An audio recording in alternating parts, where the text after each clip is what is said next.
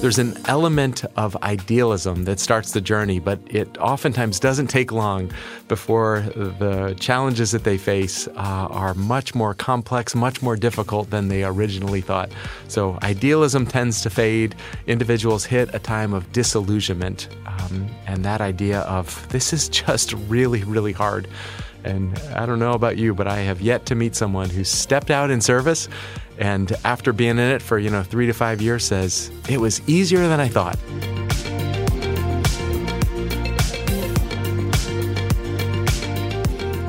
Welcome to Acton Line, a podcast from the Acton Institute for the Study of Religion and Liberty. I'm Eric Cohn, executive producer. How can leaders respond to discouragement in their work? In this episode, Noah Gould, Acton's alumni and student programs manager, sits down with Peter Greer, the president and CEO of Hope International, to discuss his latest book, The Gift of Disillusionment. In this conversation, they explore the responses of cynicism and idealism and how leaders can move forward through extreme trials and disappointments. You can find additional resources in the show notes for this episode, as well as find previous episodes of Acton Line on our website at acton.org/podcast. And if you like this program, you can help us reach even more listeners by sharing it with a friend and by leaving us a 5-star review on Apple Podcasts. We welcome your comments as well. Acton Line is available on Apple Podcasts, Google Podcasts, Spotify, or wherever you listen.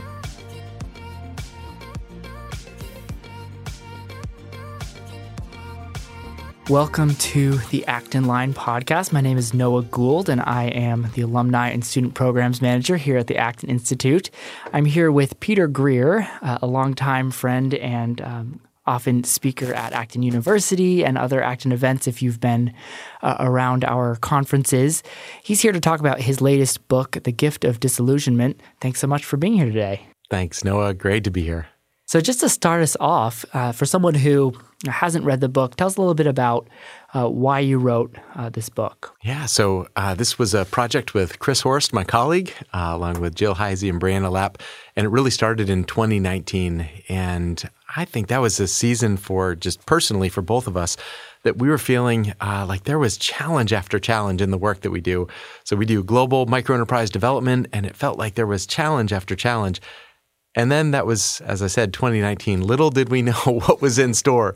And this book is really an exploration of the idea of hope and really what sustains a leader's hope after idealism fades. So we were feeling that a little bit and then experienced that in a major way over the last few years. So really an exploration of what sustains our service, what keeps our hope alive even in seasons when it feels really, really difficult. Yeah, and there's lots of examples we can think of for reasons to lose hope. There's, crisis of leadership in a lot of different institutions. There's, upheaval around the world. I work with a lot of students, and there's constant questioning of, how can I make a difference? How can I change things? Just this kind of angst of growing up in this time that we are in. Tell us a little bit about what's that cycle that you see people go through. Yeah, so kind of the methodology that we used was similar to what we've done with Mission Drift or Rooting for Rivals, but it basically tries to identify individuals that are further and farther along the journey than we are and to come and to try and ask a series of questions and then pull out themes that we hear again and again and then to try and find a counterfactual, those that chose a different path. And so really, as we did this, we tried to find a global group of leaders that have been through challenges and yet have retained this level of vibrancy and service, the very best of idealism, and yet also tempered by some of the challenges. And the crazy thing, Noah, is it didn't matter the context. We were talking to individuals in different sectors, different geographies, and yet we heard a very similar journey, that there's something initially that prompts them to step out and to say, I'm going to make a difference. Not just there's a problem in the world, but I'm going to make a difference. And that idea of idealism being what prompts them to take that first step. And this is not just youth. This is a mid-career individual that's going to make a dramatic change, or an individual that's going to start some other aspect of service. So there's an element of idealism that starts the journey, but it oftentimes doesn't take long before the challenges that they face are much more complex, much more difficult than they originally thought. So idealism tends to fade. Individuals hit a time of disillusionment, and that idea of this is just really, really hard. And I don't know about you, but I have yet to meet someone who stepped out in service and after being in it for 3 to 5 years says, it was easier than I thought. There are fewer challenges than I anticipated. No, it is hard. This is difficult work, even as it is good. So idealism leads to disillusionment, and we believe that's the pivot point.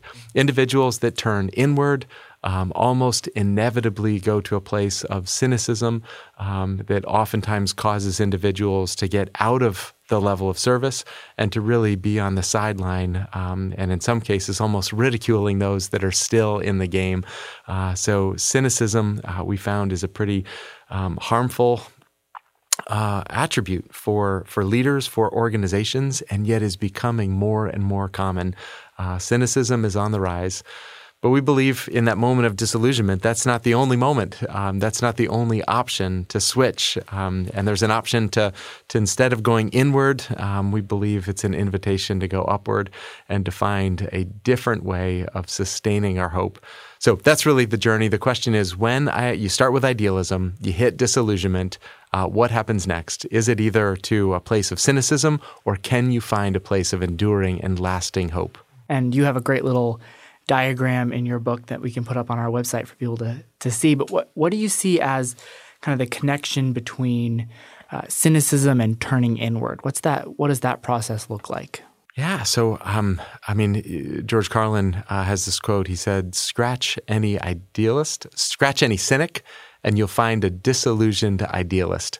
So what he says is, if you look at the cynic, you look at those individuals that believe it's just too difficult, have given in to a spirit of cynicism. He says their idealism was confronted by reality, and they've lost hope, is essentially what he's saying, and that causes cynicism to be on the rise. So what causes that? I really believe it is the absence of hope. That is what causes individuals to lead to a place of cynicism.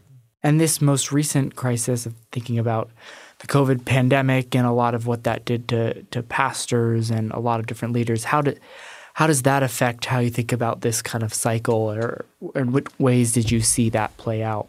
In some ways, I mourn the fact that it feels like good timing for a book on disillusionment. While I was feeling discouraged as we started this project, it just felt like challenges have continued. And the stats that have come out recently, after the book came out, have pointed to more and more evidence that there is growing disillusionment across a variety of sectors. So the American Psychological Association recently reported that 49% of teachers are dreaming about quitting the profession or at least transferring schools. So 1 out of 2 of your kids' teachers are thinking about, how can I get out? 38% of pastors are dreaming about quitting, according to new research by Barna. And among the healthcare professionals, 90% of nurses are thinking about quitting within the next 12 months, according to a recent survey. So that just to me is, and that's just 3 sectors. I think this has been a tough season of leadership. We have felt let down by our leaders. We have felt torn by conflict, and it is hard. It is really hard, whether you're a teacher, a nurse, or trying to do good in the world in whatever place or space.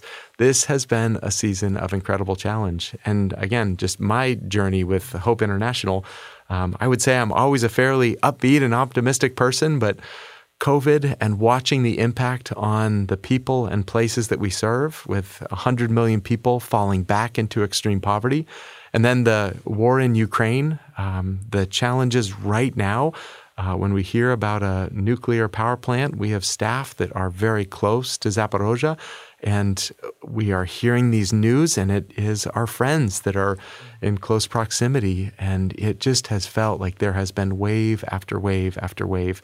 But again, the great gift of this writing project has been, let's find those individuals that are in those circumstances, even more difficult circumstances, and have found a way to keep on serving and to say, what sustains your service? What can we learn from our global leaders that live with unpredictability, that live with a level of challenge in their day-to-day existence, and to let them be the teachers in this moment about how to serve despite really incredible challenges. One way to restate kind of the project that you're talking about is this idea of, the problem of suffering, right? The problem of pain. What does a leader do when they walk in thinking these are the big things I'm going to do, and they come face to face with just how deep and kind of entrenched the suffering is? So, what's kind of your advice to leaders who are grappling with just real suffering in their context? There's two things that come to mind. One is words that a friend of mine in Rwanda said, but he said, we know in rural Rwanda that we need to have 4 friends, 4 really good friends. That's fairly specific. Tell me more. And he said, that is the rural ambulance. You need to know there are 4 people that are going to carry you if it's 3 a.m. and you need to get to the clinic. And I think that principle is not just for rural Rwanda, but the question is, it's moment of great challenge. Who's in it with you? Who are those individuals that you are not trying to impress? You are not trying to win over. These are friends that are doing life with you. And if you do not have 4 of those friends that will show up at 3 a.m. and figuratively carry you in those moments, you need it. Life, it's just not a solo sport. We are designed and wired to be in it together. And that's what we found, actually, with all the individuals that we interviewed. While we tell their story, they were so quick to say, but let me tell you about my community. Let me tell you about others that have been on this journey with me. And so I'd say that similar piece. And then the second piece, I think that we are inundated with bad news. That we are inundated with what's wrong or this failure or this challenge. And I think we can slowly believe that that's the full story. And if headlines can believe that is the full story, but it's not. So I think this is a moment, if you're feeling discouraged, this is a moment to maybe turn off the negative messages and go find those individuals that you know, that you respect, and get to know them. Ask a question: what has sustained your service? I think this is a moment that we need to be reminded that there's so much good that is happening. There are individuals that might not make the headlines, but are just faithfully, oftentimes silently, behind the scenes, serving year after year. And I think those are the stories that we need to hear right now. Yeah. I know in my own life, I think about the people that I grew up with or know who just that's what they do. Every day they get up, they're faithful. And that's encouraging, and I think what we need, the kind of bigger picture of the longer term, is really just it's one day by one day. I know you did do some of that work of finding positive stories and talking to people. What are some of those stories that, or the people that you talked to through this project? And that truly, I cannot overstate how life-giving that was over the last few years, to literally be in the midst of some real challenges in the world, some real challenges operationally, and then to have time on my calendar to set aside and just listen to stories. And what I love, too, is that the stories that we heard, these are not easy wins. Like, these are not pretending that there aren't real challenges. They were very real with that. And yet it also was just a strength of hope, despite or in the midst of incredible challenges. So, yeah, I mean, some of the stories that I think of Reverend Fry Mutamiri, and maybe I connected with him because I had lived in Zimbabwe and saw what was happening. He lost his church, he lost his parish, he lost his home, and he was speaking out against the corruption of the church and of the government, but instead of growing cynical, he saw his role as a reformer, and faithfully continued to do the work of loving God and loving his neighbors. And he would tell people when they would come to church to bring 2 things: to bring their Bible and to bring a wet cloth, so that when the tear gas was thrown in, they'd be able to cover their faces. That was just his reality. and yet he still stayed faithful, even though I'm sure there were moments when he said, "This is not what I signed up for." And I think about Joanne Lyon, about the work that she's been doing, and she had given up on the church earlier. She had given up, and part of the reason was she saw a church that was apathetic when there was incredible racial injustice. And then she went to Ethiopia and came back, and she found similarly apathy to the incredible needs, the famine that was happening there from the church. And her husband was a pastor. And she says, I begged him, I pleaded with him to get another job, to get out.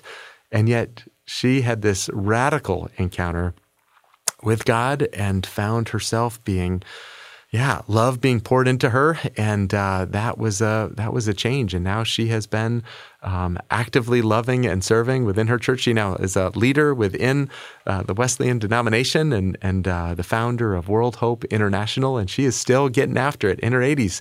And so anyway, it was so life-giving, Noah. That was the best part of this, was just to be reminded there is so much good that is happening, and we want those stories to get more airtime, not just the stories of challenge and pain, but faithful service in spite of those challenges.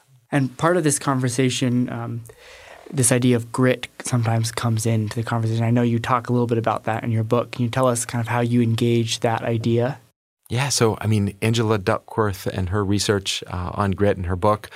There's also the resilient factor, and there have been a number of books that have been formative in the business community, really about a similar theme, about how do we get more grit? And there are formulas.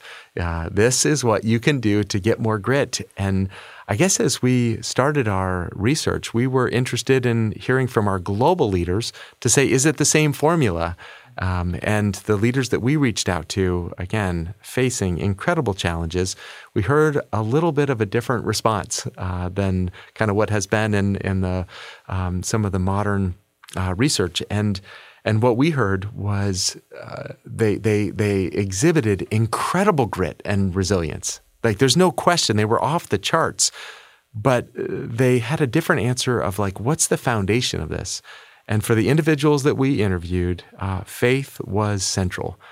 Faith was the source. Faith was what was the source that allowed them to have this grit. And so many of them pointed to the Old Testament prophet Jeremiah, and specifically pointed to Jeremiah 17, and really this idea about blessed are those whose trust is in the Lord, who have made the Lord their hope and confidence.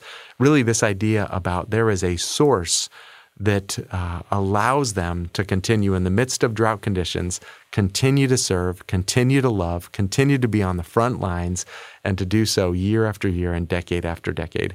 So that was really what it was just great to hear, was they have a source. So it's not just like muster up all the grit. It actually was go back to the source, go back to the call, go back to the mission, go back to what it is that is going to allow you to serve in a long-term, faithful way in the midst of incredible challenges. And that makes sense, kind of grit as this just inward power. Is it really, where does that come from? That's a good question to dive deeper into. Yeah, and just in summary, it was like, is grit the root or is grit the fruit? Yeah. And what we heard is they found that is the fruit. They had a different source. So as you look at your own organization, you kind of serve in all these different contexts of a lot of difficult situations. How do you kind of move forward and get your team to move forward, even in the face of things that feel like they're moving, in the wrong direction? We can think about the poverty rate, violence, things like this. How do you move forward in the face of those types of things? Yeah, thanks, Noah. I think the one piece that I'm again, we work in difficult contexts. We are faced with a lot of challenges. There's one of our staff members' son has been taken hostage by the Russian invading army right now. I mean, there is a lot of hurt and pain in the places that we serve, and it hits very close to home for us with the global team of Hope International. In the midst of that, I think we need to also be great at finding those moments of joy and celebration together. And I think that this is a moment when I find that if you are only focused on all of the challenges and you're not having a counterweight of joy and celebration, you're missing out. So what do we do to celebrate and party together? That is important. What are those stories of success and breakthrough? We got to make sure we are giving airtime to those stories as well. So I think what we choose to celebrate in this moment, that is really, really important. And then the second piece is, I think, for us as an organization, just the commitment to global prayer, the commitment to physically being together and the opportunity to, with Thanksgiving, to present our request to God. That is a joy, that is a delight, and I have been so deeply touched by the prayers and friendship of an incredible group of global colleagues as well. So that connection, that community, that celebration, prayer, I think those are the things that, help us when it does feel sometimes like we are just barraged by bad news. Well, thanks so much for talking with me today. And the new book is The Gift of Disillusionment, and I hope listeners will go out and buy it wherever quality books are sold. So thanks so much for being with me today, Peter. It's a joy. Thanks, Noah. As always, thank you for listening. Our team loves putting this podcast together for you. It's encouraging to hear from our listeners. Feedback is incredibly important to us because it lets us know what you'd like to hear more of, including the kinds of topics you're interested in most.